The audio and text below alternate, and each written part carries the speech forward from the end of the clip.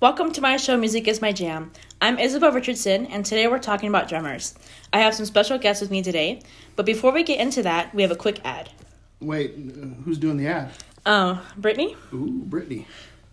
Yeah, it's Brittany. Brittany, if you're listening to this episode, you can crash on my couch anytime. Okay. Hi guys, it's Brittany. You know me. Anyway, today I'm promoting eBay, where you can find everything from A to Z. So, if you need an abacus, am I saying that right? Yeah. Okay. If you need an abacus or a zebra rug or some NSYNC merch, you can find it on eBay. And don't forget to check out my NSYNC merch, okay? It's Brittany with an I. Bye. So today I have with me my dad and my grandpa. Hello. Hello. They both have played drums in their lives, and they like drumming. So they're gonna give us some insight, and they're gonna be on the whole episode and helping me with segments. So we'll see how that goes. Let's get into it, you guys. Okay. So, do you want to introduce yourselves or anything? My name is David Richardson. I am Isabel's father. I am a music fan, and way back many years ago, more than I'd like to discuss, I played drums a little bit. Mm-hmm. I probably was just a little bit older than you last time I sat behind a kid. I'm not by any means a drummer, but I know a little bit about drumming, so don't take anything I say as, expert. Gospel. Yeah, it's just opinion that I present as fact. Yeah, and I kind of lend it sort of a bridging gap between the really old style jazz drummers and the drummers of the 60s, which included the Safaris who did Wipeout. By the way, my name is Old School John. I'm David's father and Isabel's grandfather, and I can add a little bit of texture to the whole aspect of drumming from, like I said, bridging the gap from the 30s and 40s to the 60s and even 70s. That's good. Good job, guys. So, start off with something simple. Who is your favorite drummer? That's a way loaded question. I'm sorry. It seriously is, because I actually, in preparation for this, I wrote down a list of drummers that I appreciate, and there's 2 full pages. Oh, wow. And so to narrow that down is pretty difficult. But like going along with what my dad said, his father had albums from Gene Krupa, and we were talking before the podcast started. Gene Krupa was a band leader who was also a drummer. He's kind of the guy, along with Buddy Rich, who brought drumming to the forefront. Prior to that, drummers were simple timekeepers for the band. You weren't going to get famous being a drummer. I'm sure there were drummers that were famous within the musicians' ecosystem. Like certain trombonists would say, hey, yeah, that drummer's a good drummer, I know him. But the general public wasn't aware of who was doing the drumming on an album or for a band. It was just a guy who was really good at counting. Yeah. There was very little appreciation. So Buddy Rich and Gene Krupa, I think modern drummers have a lot to those 2 gentlemen. I'm sure you could add a little bit more to that. Yeah, and you're right, absolutely. Gene Krupa in particular changed the face of drumming. He made the modern day, what we now consider the modern day drum kit.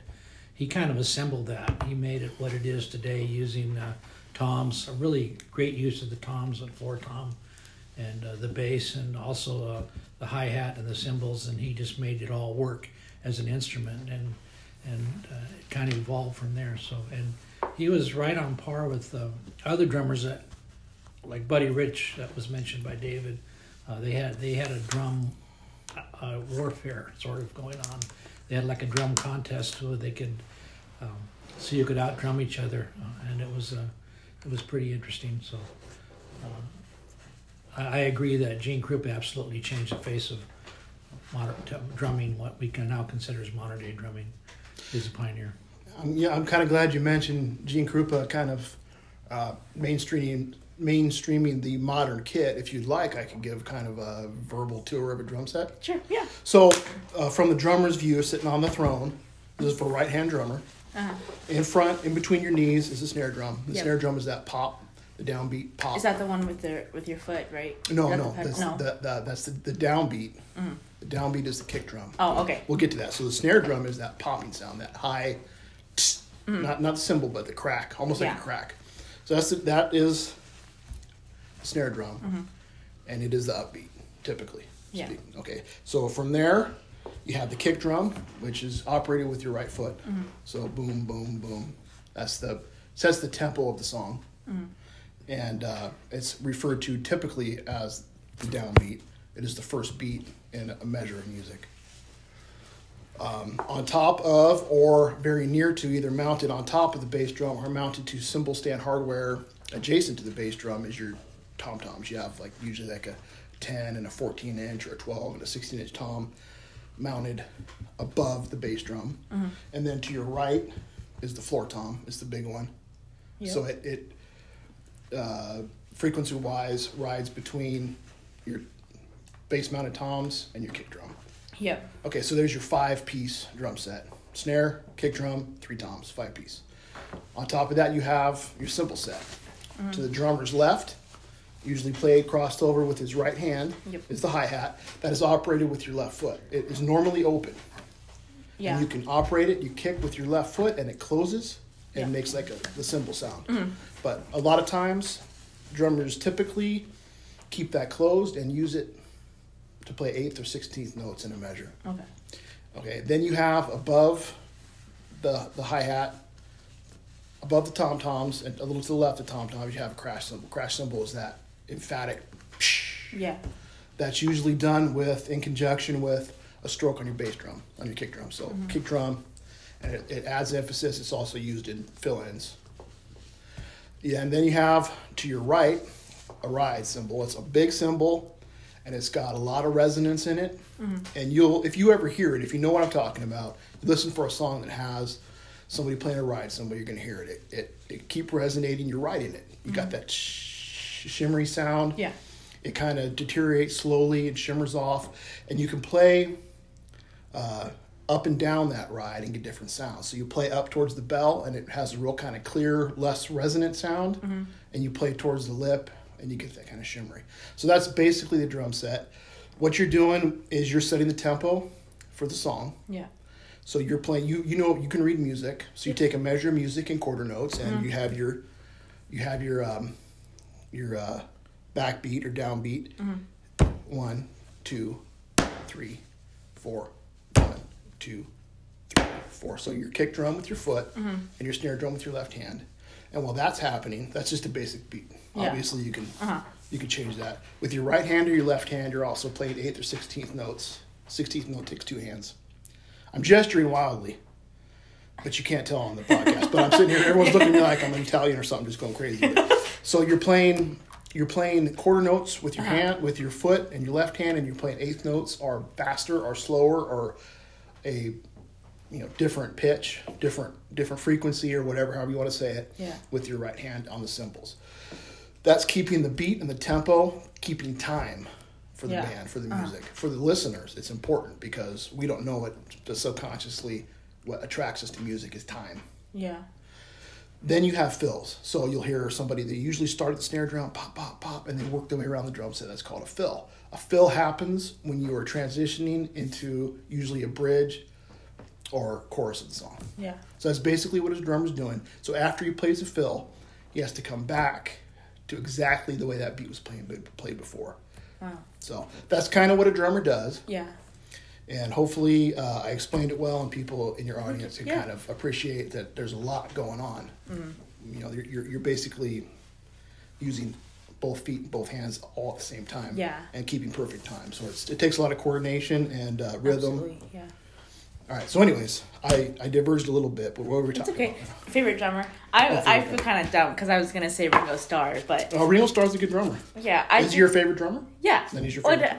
See, I thought of somebody else too. I forgot who it was.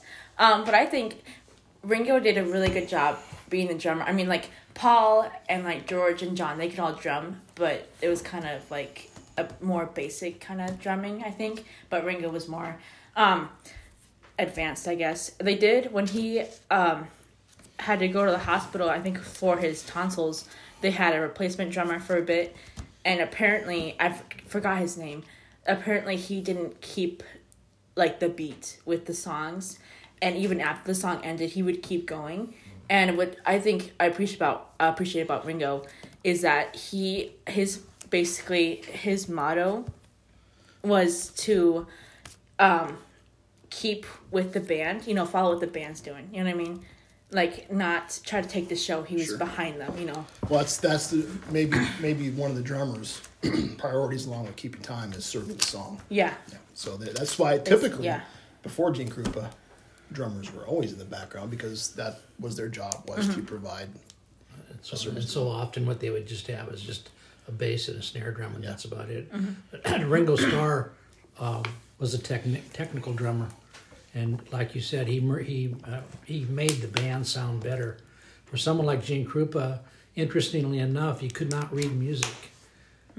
He just learned naturally how to play the drums, and he made it an instrument. So he was more of an artist, where Ringo Starr was more of a technician, and excellent technician, and able to really help the band and make that what the Beatles what they were in terms of keeping the beat and complimenting. He really complimented the rest of the artistry of the others in the band. But interestingly enough, Gene Krupa couldn't read music and was making a drum almost a solo instrument at that time. So they like two different schools. Very British and proper was Ringo, ironically, coming from Britain. I don't think he was as influenced by the jazz movement as people here in America would have been, but because you get into some of the even more modern drummers, like the you probably remember the hit Wipeout, which was drums and guitar by the Safaris. That was one of the most famous drum solos. It was made into a top 10 hit, and that was influenced, I think, a lot by Gene Krupa, and that was in the 60s. So the Safaris came out with Wipeout. And everybody who learns how to play the drums, first thing they do is learn how to play Wipeout. Yeah. And it's really just rudiments, but it's just something that you have. It takes a lot of ability to be able to do that. So. Almost like an internal clock, because that particular that's not even a beat. It's just a roll on a tom-tom, an extended roll, but you're emphasizing beats with your right hand and varying the pitch as well.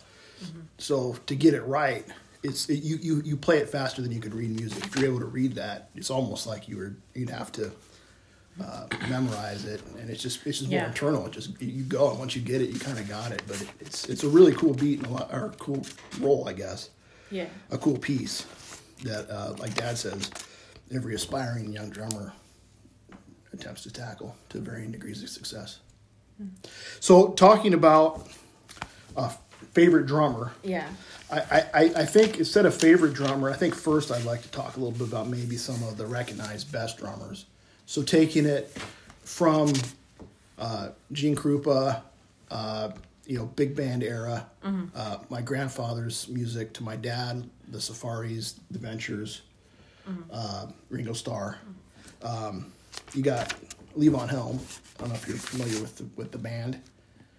It's the band. Levon Helm played the drums and was the lead vocalist. Oh. And he had a very, very... if you ever watch him play, just so loose and relaxed. Yeah. And you almost have to be able to play drums and sing at the same time. You have to really know what you're doing. Another Karen Carpenter, I was about to say, and a lot of guys would turn their nose up, but she was an accomplished drummer. She was really good and a fantastic vocalist. She played the drums well and sang extremely well. That's talent. Yeah. Another guy that I know you're familiar with, Charlie Watts, the drummer for the Rolling Stones. He was a jazz drummer in Britain in the early 60s, and he got scouted by the band. They wanted him. And if you watch Charlie Watts play, you'll know this. You watch the guy play, it's like he's a rug on Valium. His face never changes expression. He never gets excited. He's just back there keeping absolute perfect time all the time. And he's just a good drummer. But he's got that jazz background, so he kind of blended from the big band Gene Krupa-ish era into modern rock and roll. Going back into more of that classic rock, John Bonham, the drummer for Led Zeppelin. Probably, if you were to ask 100 musicians, 98 of them are going to say he's the greatest drummer that ever lived. He died young, at a very young age. Yeah. I was going to mention, like, one of my questions was, like, a song that had a really good beat to it. And I was going to mention, I think it's called Dire Maker by Led Zeppelin. I was going to mention that. I like the beat and the drumming in that song. It's got that reggae variation to the beat. So it's almost like the upbeat and the downbeat are almost transposed in a way. I don't know how to explain it technically, but that's kind of... I think what happened was reggae musicians back in the early days were listening to AM radio coming off of Florida, and the radio signal bounced off of the ocean. So the drum section, when it was replayed on the radios on the island of Jamaica, it had a distorted effect, and the timing was different than how it was originally produced, and that's how that reggae kind of almost offbeat. But anyways, that's another divergence. Yeah. Keith Moon is the drummer for The Who. He also died young. He was a real showman. He would tear his kit apart at the end of a set. He was kind of a wild man, but he was a very good drummer. Nick Mason, Pink Floyd, another excellent timekeeper. Yeah. Really, really precise drummer. Someone else, if you watch him, just never gets excited. These British drummers are like that. Yeah. Another British drummer, Mick Fleetwood from Fleetwood Mac. Great drummer, same thing, just like a metronome, just. Yeah. Let's see here. What else I got? Got anything to add? Anyone you're thinking about? No, I wanted to add a story, but you were talking about drummers getting so carried away that they had to replace their drum heads. Just a kind of a side story. My father used to like to go out dancing, and when he was out with my mother dancing at a Louis Armstrong venue in Minnesota, Louis Armstrong's drummer, Danny Barcelona, played the drums so hard that they kept having to come in and replace the drum heads for him because it was so loud and rambunctious. I think a lot of those early drummers were influenced by drugs to a certain extent, and they had to have that to keep that energy going. And I suppose they suggested that it sort of piqued their creative ability, but I think it was just to give them the energy to keep going for a whole 3-4 hours at a time. But that was another drummer that was obviously very talented. Also, I think someone that's understated is a Ventures drummer. The Ventures they had so many good hits, but the drummer was, especially if you listen to their hit Caravan, it was really a good drummer. So worth mentioning anyways, the Ventures. Yeah, absolutely. Louis Armstrong his drummer was part of the jazz movement, as was Louis Armstrong. So I think he was probably influenced by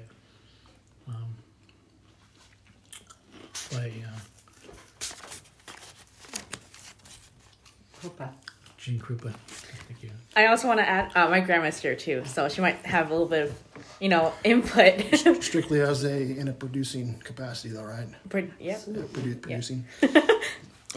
Going back to kind of list I had, kind of covered a lot of the classic rock guys and the British guys, which I think we have to mention Neil Peart. Neil Peart just died recently and was Rush's drummer. And Rush is kind of known as the musician's band. Very technical. I like Rush.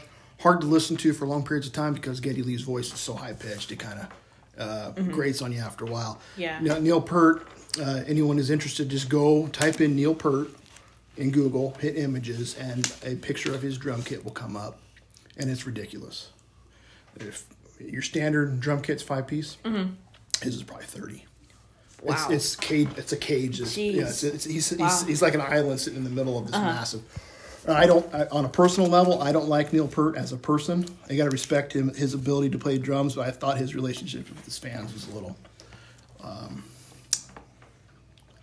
holier than thou, and kind of, he just a jerk in a lot of ways. But I don't want Rush fans to get mad at me and come beat me up. But they would have to get out of their mom's basement and go out in the sunshine to find me, so that's not likely to happen. Yeah. Rush fans are typical. Anyways. And then something a couple more I'd like to mention, just kind of go through the list. Stuart Copeland, who was drummer for the Police. American drummer for their British band. Fantastic drummer. The Police had the punk roots, but then they went into that kind of reggae rhythm that the Police are famous for. They kind of fused rock and reggae. Fantastic drummer. Stan Lynch, he was Tom Petty and the Heartbreakers' original drummer. He had a real... he just had his own style. It's kind of hard to describe or put into descriptive words, but you listen to Tom Petty and the Heartbreakers, and it's a band of musicians, and you know that their drummer is going to be a fantastic drummer. Yeah. Speaking of which, Dave Grohl, who was the drummer for Nirvana. That's what I was going to talk about. I was thinking about him, yeah. Okay.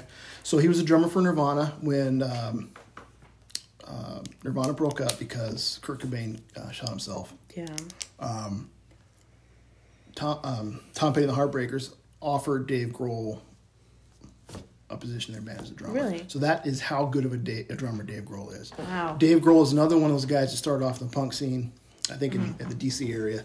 And punk drummers are good. It takes a lot of energy. And typically in a punk band, the only person who knows what they're doing is a drummer. No one else can even figure out how to play their instrument. So, you look at a band like The Clash. The musician in The Clash was the drummer, Topper, I forget his last name, great drummer. He was the musician. I don't want to say the same for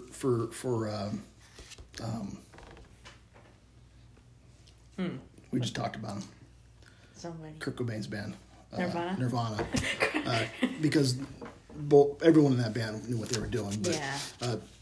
So Dave Grohl started his own band, Foo Fighters, and recorded every instrument on that first album. He played every instrument on that first album. Now, Dave Grohl's drummer now in the band Foo Fighters is Taylor Hawkins. Yeah. Another fantastic drummer. A lot of energy, really, really technical, very good at what he does. Also a real musician. Yeah. Someone we need to talk about is Ginger Baker. Okay. Have you ever heard of the band Cream? Yeah. That was Eric Clapton's band, the first super group. Ginger Baker, he kind of had this style where he fused jazz, Western drumming with African beats. And he kind of was a little bit of a pioneer in rock drumming in the late 60s, mid to late 60s, and he had a career as a musician for many years after that. I think he died just a few years ago too, if I'm not mistaken. Chad Smith from Red Hot Chili Peppers. I like him. I like to watch him play because he's so fast. Yeah. It's almost like you can't see his hands move. Wow. And to be that fast and that precise is pretty impressive in my opinion. Lars Ulrich from Metallica, he's kind of a douche nozzle, but he can play the drums. It's just kind of like Meg White, White Stripes, Jack White's wife. Yep. Yeah, she could play. She had this real kind of... Is she in the band? Well, or no? She was. Yeah, she was the drummer. Wow. Yeah. I didn't know that. She's got this real kind of primal style of play that seems to fit with his music really well. And she's fun to listen to. Yeah. That's cool. Let me see, where am I? Kind of jumping all over. One of my favorite drummers. So this is kind of where it comes down to who's my favorite drummer, and I know this is kind of going to be an unconventional answer. It's Frank Beard from ZZ Top. And it's just because he's got this X factor. He doesn't do anything particularly well, but he does everything great. And he's got this, like if you listen to Blue Jean Blues, he's got this shuffle that he plays, and it's just, he's connecting with his band so well. And then you watch him live or watch him play the drums, he's another guy who never gets excited. He's just perfectly calm, just knows what he's doing and doesn't make a big deal out of it. So that leads to my favorite drummer, and I think someone who's extremely talented, and anyone could look up on YouTube also and see him play solos, he's the antithesis in my head to Neil Peart with this giant kit is Max Weinberg. He just plays behind a relatively standard kit. And he was the drummer for the E Street Band, Bruce Springsteen's band. Yeah. He was the band leader for Coco's TV show for many years. What's his name? The redheaded, little tall, ginger, funny guy. What's his name? Conan O'Brien. Yeah, there you go. Yeah. Yeah. So he's just a fantastic drummer, super talented. Yeah. Really knows what he's doing, and fun to watch and listen to. Yeah. And there's stories. When I was a kid, there's stories about Max Weinberg. Bruce Springsteen puts on 3.5, 4 hour long sets so they were mid-70s, 80s, whenever this happened. Max Weinberg's hands were so messed up from playing that for that long every night. We're on this tour, they ended up having to tape drumsticks to his hands so he could play. So that's kind of cool when you think about how much physical endurance and stamina goes into playing. It's kind of neat. Yeah. Think about someone who's that dedicated that you have to actually tape drumsticks to his hands so he can finish out a show. That's kind of a list. I think I got it all. Good. Yeah. I'm sure we're missing a lot.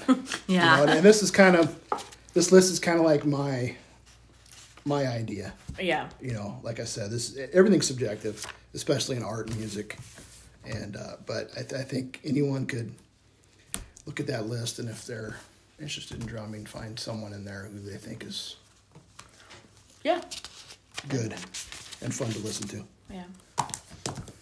And adding, David, you covered a lot of bands that were outside of my area of entertainment. I skipped several decades, but you can't mention drumming without mentioning Santana.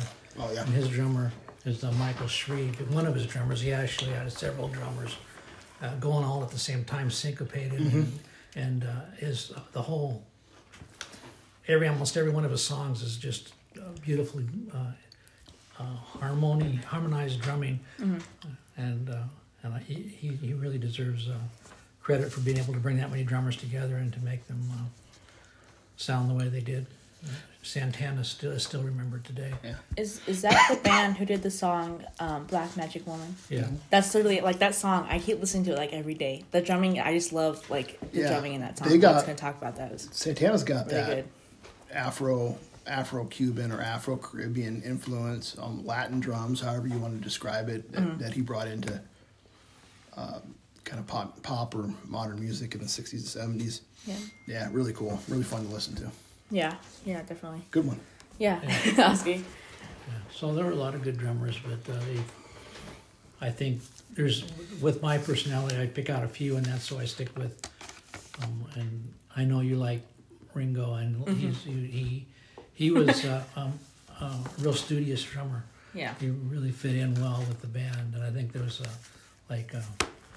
very he just fit right in with the rest of the Beatles and their ability to play and complemented, and that's what a drummer should do. A drummer. I mean, the days of a drummer being the primary instrument in the band are over, but I think he complemented the rest of the artists, the rest of the Beatles, and that's why he was so good. So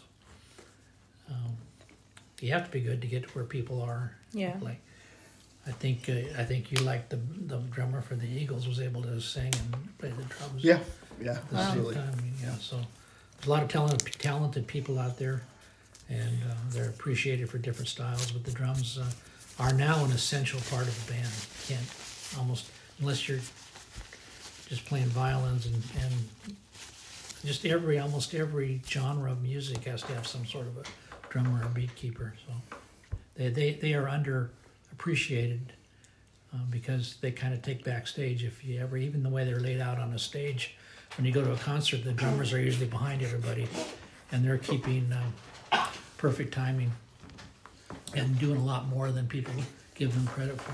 Yeah, and if something goes wrong, they seem to take all the blame too. So the first ones to get kicked off the band. The producer's causing mayhem over here. Okay. Well, You break it? no, my phone's. Technical difficulties? Yeah, it keeps shutting off, but it's still recording. I think, but it keeps Looks like it is. Yeah. Well, This is we might have this is to something re-record that- the whole well, episode. No, this is a one-shot deal. Yeah. You blame the producer for these kind of issues. And, and it's interesting to kind of get a real back history of drumming. It was originally not meant to be part of a band or anything. It was a part of a marching group of soldiers, and they were all the drummer's job was to keep them walking in lockstep and kind of drum up their enthusiasm to go into battle, and that's how drummers got started, and that got added later on to a group, and now they're totally essential. Yeah, absolutely. I was gonna talk about how, well, I think that drumming is a vital part of every genre, every song. Because even with like jazz, you hear drumming. With like pop, even pop songs, everything's like digital. You still hear a beat, and you still hear like the beats tempo there and everything. usually it's a synthesized beat. Yeah. But yeah, absolutely. That time has to be kept somehow. And if you listen to like ambient noise and stuff, something that doesn't have that beat, you understand exactly what a drummer is doing for music, for the listener most especially. Yeah. I mean, that's what makes you want to get up and dance. Is That beat, yeah. if the drummer's hitting the four on the floor, just that boom, that tempo. Yeah. That everyone wants to get up and start moving. Yeah. So We're doing really good. So I was gonna ask you guys, since you both have played drums before, is it very hard to learn how to play drums? Is it? I know it's you have to keep beat, but like, is it? It's hard. difficult? It's hard to learn how to hold the sticks and make them do what you want them to do. The music comes later, but the first thing is to learn how to, because there's two styles of holding drumsticks. One's from the marching band where your left hand that rides the snare drum is held between your the middle of your hand, your index finger and your middle finger. That's your index finger right there, right? You're at the opposite of your index finger. booger picker, flipper off, Dad. flipper offer, ring Dad. finger. Dad. This is where you put your mafia ring. and your thumb, and you have to be able to play single and double beats off of that, and get to do a drum roll. Your wrist has to really be able to. You have to really be physically talented and have coordination to do that, because you got to have both hands going together just as fast as they possibly can in order to do a drum roll, which is the first thing that a student learns. So that comes first, and then maybe David can allude to more to the timing and musical aspect of it. Yeah, it's. I think initially, drumming may be one of the easier instruments to try to learn, because when you go take music, if you take drumming in a structured learning environment, you're given a pair of sticks and a pad, and you're basically counting. Yeah. And when you're reading your music, you're counting and striking, but it's one note. It's one note, and it's all about timing. So you're just working on technique. Now you take that, and like when I was talking about the drum set earlier, you have to add all this coordination to it, and on top of that, put you into a group with other people who are, musicians know timing innately. They do, but if you've ever heard a band where the drummer's off a little bit, that sucks, man. That's bad. It ruins everything. It ruins basically. everything. Yeah. So I think initially, if you want to take up music, learning something about music, I think drumming's a good place to start. There's also this primal aspect to it. It's kind of raw, primal, like Animal from the Muppets, Yeah. Animal, start beating on stuff, which is kind of cool, and it's kind of good for a young guy or a young person to get into, because it's a good way to release energy and stuff. Absolutely. Now, learning to be a good drummer is difficult. Learning to be a great drummer is impossible. You can't learn it. Yeah. I think great drummers are born. It's an art. Yeah, I think it's it is. It's more of an innate art, and that's where when we mention the top drummers that have ever existed, it's just something that they can sit down to a set of drums and play with any band and make any drum set sound good. And make any band sound good. And it's art, and they know exactly what to do and where to go with it. Yeah. So, Yeah, I think they understand better than most other musicians, and this is just my personal take on it, and I'm biased obviously, but I think they understand more than a lot of other musicians on a stage how the composition of the song comes together. I think they have a certain viewpoint of it that no one else can really. That's true because they're invested throughout the whole song. Where you might have some other guitars not involved in a particular part of the song. Yeah. Or someone else singing, and then there's someone else singing in the background. So, but they're involved. They kind of make it a cohesive group, hold it all together. Yeah, absolutely. So I was gonna ask you guys if you like any songs that have a really good like beat to it, or like you have a song that has a really good drum solo in it, or has really good background and drums or whatever. Do you guys? Well, we talked about Wipeout. Yeah, that's famous. You showed me that song. song. Also, if you ever listen to the Creedence Clearwater, heard it through the jungle, they have a really good driving beat. Yep. You can really get lost in. Kashmir, Led Zeppelin. He's got the whole rhythm section of that band during that song is fantastic. It's just brutal and huge and just feels great. Sitting by the Dock of the Bay. Yeah, quit fidgeting with that. The producer done told you. Sitting by the Dock of the Bay. You actually listen to it. If you're in a position where you can separate that beat from the rest of the song, and I don't know why you'd want to because it's a great song, but the beat's really cool. The Eagles song, Hotel California. Yeah, it's got a good driving beat, and it's very So listen to that song and try to pick out. And if you listen to it like on your Bluetooth headphones on your phone, you may not be able to because but if you can sit in front of a good stereo system and play Hotel California, pick out the bass line, the bass player. Yeah. Okay. And the way the bass player and the drummer, God, what's his name? The lead singer and drummer for I'll get it. You said it. I'll get it. But them working together. And I think that's another important aspect of drumming is the way the drummer relates to the bass player. There's your basic rhythm section, but there's something about that song, the rhythm, the bass player, the drummer working together in Hotel California, and the way he emphasizes chords that other musicians are playing in that song. A little bit of like small tom or skull, rolls in there, fills. Don Henley. Just got it was there. It just popped up. At the same time. Yeah. Don Henley's a good drummer. He's a good drummer. I wouldn't put him on par with like the greatest drummers, but he's a good drummer. Well, the fact that he could sing lead in a song and play the drums at the same time. And not just lead vocals in any band, but lead vocals in the band that is all about vocals. It's 5-piece harmony. Yeah. The Eagles 5-piece harmony. Everyone on that band could sing. Everyone in that band could sing. That's why Karen Carpenter gets a kudos too, because she had a beautiful voice and played the drums and a good drummer. So there's kind of a cool story about Don Henley. When they mic'd him up, they didn't mic him up. The producer who produced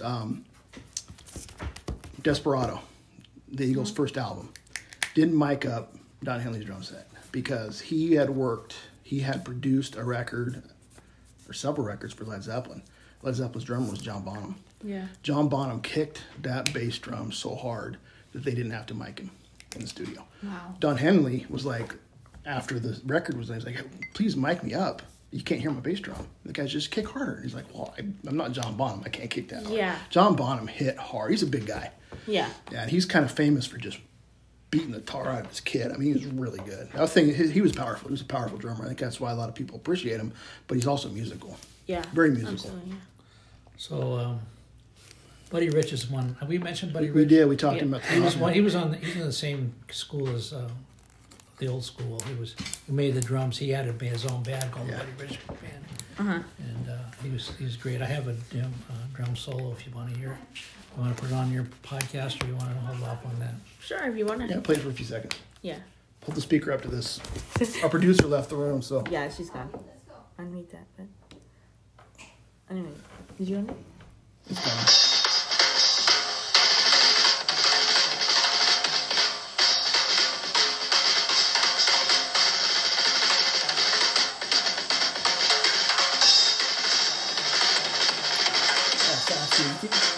The audience can't see it, but it's just so fast.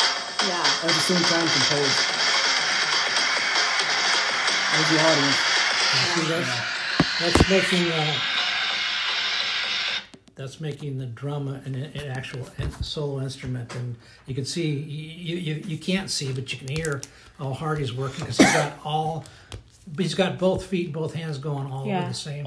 At the same time, he's keeping the same beat and varying the tempo, and he's varying the pitch of the by means of using a different drum. What I think was impressive was like he's not only going fast, but he's also keeping it. It sounds great. Yeah. While he's doing it, just it's precise and melodic. Yeah. And it made listening to a drummer exciting. And Yeah. no one would ever think of that before. Yeah, but he was fantastic.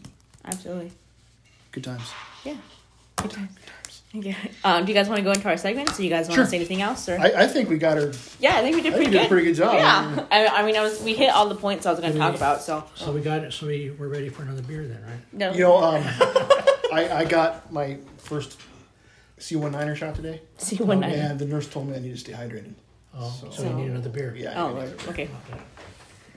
Beer break. Beer break. All right, we'll be right back. All right, we're back from our beer break. Yep. So we're going to do our segments now. So our first segment, we have the one where you choose which cover of a song you like better. And so last time we had You Really Gotta Hold On Me by Smokey Robinson or the Beatles. Guess which one won? Oh, all right, well, the Beatles won. Yep. They won. But Smokey had that soul going, Yeah, man. It was just, I know. All right, that's cool. I was gonna talk to you. It's okay, you don't have to talk to me. I don't talk to- Everyone's entitled to their No. wrong opinion. I was gonna say I don't think it's about who's better. Really, it's about who people like more. You know what I mean? Just kind of, Beatles are a huge band, and everybody's like, "Oh, the Beatles." Just like, The Beatles are, yeah, okay. But are we gonna fight? no, we're not gonna fight. We're not gonna fight. It's like I said, everybody is entitled and is free to be incorrect anytime they want to. Exactly. I like the Beatles, and the Beatles did a good job on that. Yeah. But it's missing something. Yeah, I And that guess. something is soul I think it's- that yeah. Smokey Robinson had, right, Mom? Mm-hmm. No? Well, you're a Beatles freak, so your opinion don't count. So this episode we have the song "Proud Mary" by CCR or Tina Turner. Tina who? Tina Turner. Who Turner? Tina Turner. Who? Tina Turner. There's only one version of Proud Mary. CCR. I have to. No, Tina Turner. Yeah, Papa, what do you think? Hey, producers aren't supposed to CCR. talk. Yeah, CCR. Oh my god! So it's 2-2, you guys. So I'll have our voters vote on my Have you Instagram ever page. seen Tina Turner do that? Have you ever And heard the deep voice is like of that CCR guy. do that? Turner. Well, yeah. I don't want to take anything from Tina Turner, anything away from Yep. Tina Turner. She's great. But there's something about CCR that, Yeah. Yes, but that particular song calls to my belongs to Tina. blue collar roots. Here's my thing. CCR, great band. I love that band. Better than great. One of the They did. best. They were better than the Beatles. Okay, all the parts By- that you talk in by my cut show, them out, they're right? cut out. That's it. There's no Papa and Dad. It's just Dad. Just kidding. They weren't the original performers of I Heard It Through the Grapevine either, but they did that song much better than the original. They're not?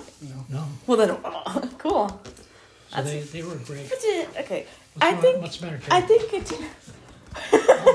Mine Yeah, they're does. good. No, they're Read good. live. Yeah. I'm not used to my This is a train opinions wreck. being mocked so openly. I- It's like she's covering her I- face in shame. Like, what a couple of idiots. I know it. Well, I'm used to that, but Not in regards to our. And this is musical horrible. opinions. like I said before, I present my opinion as fact. You're just going to have to deal with it. I know you do Here's what say. I was gonna say. I think CCR is more rock band, just like you know what I mean. I don't think they have the voice for Tina Turner for No, well, Proud Mary. it wasn't- It's more of like a Motown kind of upbeat song, and the CCR doesn't have Yeah, that. well, They're just kind of you got to understand where CCR is coming from. CCR is the Creedence Clearwater Revival is the working man's blue collar answer to the counterculture of the late '60s, and Dad could speak to that. They were an East Bay area band. These guys just came up from nowhere, played good music and fantastic musicians. Really knew their way around their instruments, and the way John Fogerty sings. To this day. Yeah, man. To this day, he's got, for a white man, he's got one of the better voices. He's got that grit, you know, that kind of. And there's a blue collar element to their Exactly. the industrial element, and it traces back to even my roots in Redwood City. The Bay Area was a different place back in '60s, and it was pretty gritty. I mean, there was even a song about San Francisco in gritty, hot and gritty. Mm-hmm. Hot San Francisco nights. You ever hear that song? I don't think so. You would probably know it. if I you thought ever- music was your jam. It is my jam. You'll come across it one of these days. Yep. So that's that one segment. That took longer than it should have, but you know, almost got in a fight with my family. It's all right. It's okay. We're good. It's all good. What's next? I'm not mad. So Moving on. we're gonna do.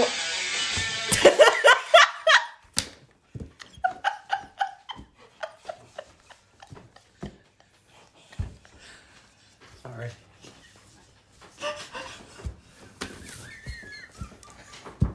You want me to talk? So that's it, Eric? You can edit that, right? This segment's been brought to you by Blue Moon. You guys, this is a train wreck. Oh my gosh. It's not a train wreck. This is fun. Come on. This is, I know. Everything's fine. This is, Everything's fine. This is endearing and charming. Believe it. okay, so Adorable. It's It's adorable. adorable. There you our go. next segment is gonna be good songs to drive to. And so you guys want to give me your input on that real quick? Do you just want me to pick one of my favorite songs to drive to? Yeah. One of my favorite songs to drive to. I do a lot of driving, believe it. Yep. Is well, there's two I'd have to say that are really when I'm like starting to fade and I need to get home. Amp Yeah. up. Yeah, it's REM, Using My Religion. And the love that reason I song. like that song I like it period, but for driving is it's almost like the whole thing's a chorus. It's got the mandolin and the way he sings it, he just goes. Yeah. It starts and it doesn't stop. And then David Bowie's China Girl. Mm-hmm. He's got that same thing, that awesome driving bass line. David Bowie really brings his voice into about halfway through the song. He really starts to let it go, and it's like, all right. And, Yeah. and then the guitar solo, it was done by that guy. Anyways, That guy. I remember when we're done, but Okay. yeah. Yeah. Okay. Before we have any other talking, I'm gonna do some shout outs. Wait, what about their favorite driving? I will, but Okay, we got. I'm gonna get All right, this. just you looking know. out for my people. Here. I am. Let's go. No, no, Dad, I know what. Yeah, it's your show. I understand. Okay, so we got a shout out to Cameron, our dude, Cameron Hill. Calvio, our dude. Don't know him. I did. So he gave me the song "Never Die" by Golden Rules and the song "Busy Burning" by Jungle. I haven't listened to those, but they sound good. That's what Cameron. He has a very good. He's gonna have sense of taste, but it's taste of music. I think he's very developed in that area. All right.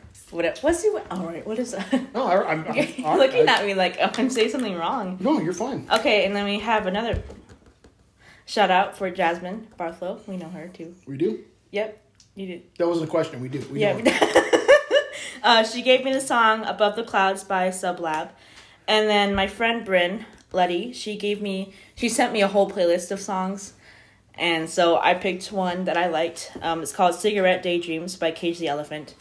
I know KGL. Yeah, it's pretty good. I don't think I've heard that song, but yeah. So that's the shout outs. Papa, you want to give us your favorite songs to drive to? Any song from the Ventures is good to drive to. It's got a driving beat. Yeah. Particularly Caravan, which goes on for like 10 minutes, 12 minutes. It's a real long song. They're not the only one that performed it, but they have a really good version of it, and there's a lot of drums involved with it. So that, and then what's that one, Boney Maroney? Boney Maroney. Oh, yeah. What is that? That song. That song. Got a driving beat. Yeah. So, Yeah. like Well, it's in my head now. I don't know what it is, but it's in my head. Thanks for that. Appreciate it. No. Yeah, Grandma. Dad. What's your favorite driving song, Grandma? I'm sorry. Phantom of the Opera. I think Way it's pretty. off. Exactly. I remember. I like those songs because when I was little and I would go to California to visit, my grandparents. She would play that every time I went to Walmart, And that's like a core memory of mine every time. I I would sit in the back seat and sing along with it. And it's I what? thought this show was about music, though. I said, it is music. Oh. Dad, what's your I'm just funning you. Oh my gosh. Sorry. Okay, so this is good. This is good. Okay, so what my favorite songs are. You guys don't make fun of me, please. Okay. We will. No. So I like No Particular Place to Go by Chuck Berry. Oh, that's a good song. That's it. I love that song. Twist and Shout by the Beatles. Good song to drive to. They weren't the original though. They weren't. No. Okay, just saying. Just, You ever notice all their best songs are covers? Not true. Kim. Okay. Especially when Anyways. they covered Buck Owens. Just act naturally, kid. Yep. Okay. Black Magic One by Santana what is it? Santana. Santana. I can't speak Santana, English, Santana. you guys. That's Spanish, San- so You're you gotta have excuses.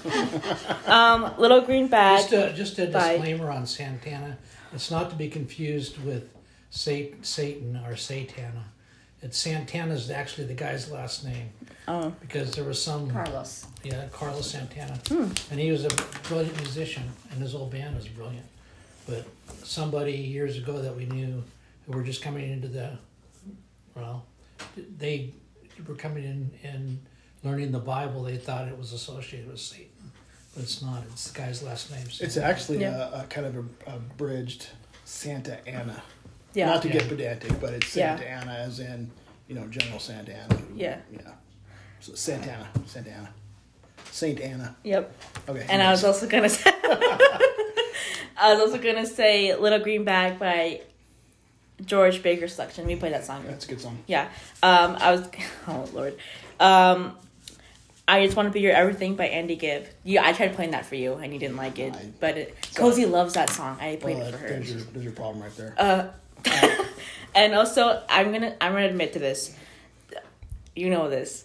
I just remember Top Gear did do a thing where they did the best driving song.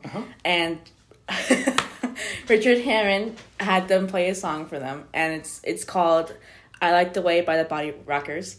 And I'm just gonna tell you, it's a really good song. Okay, so I think it's a really good song to drive to. Not just because that's what they think, but it's actually a good song. I actually listen to it, and I play it almost every day. It's just a great song. So there you go. So that's what I think about that. I don't think you've heard it before, have you? I have not, but I'll listen to it. I may have heard it. I just couldn't say that I have. Just Yeah. based off the title. But okay. Okay. So I think we did pretty good. I really appreciate you guys coming on my podcast. Dad, would you do me the honors and do the outro for me? Sure. Thank you for listening to Music is My Jam, where we talk everything music, because music is everything.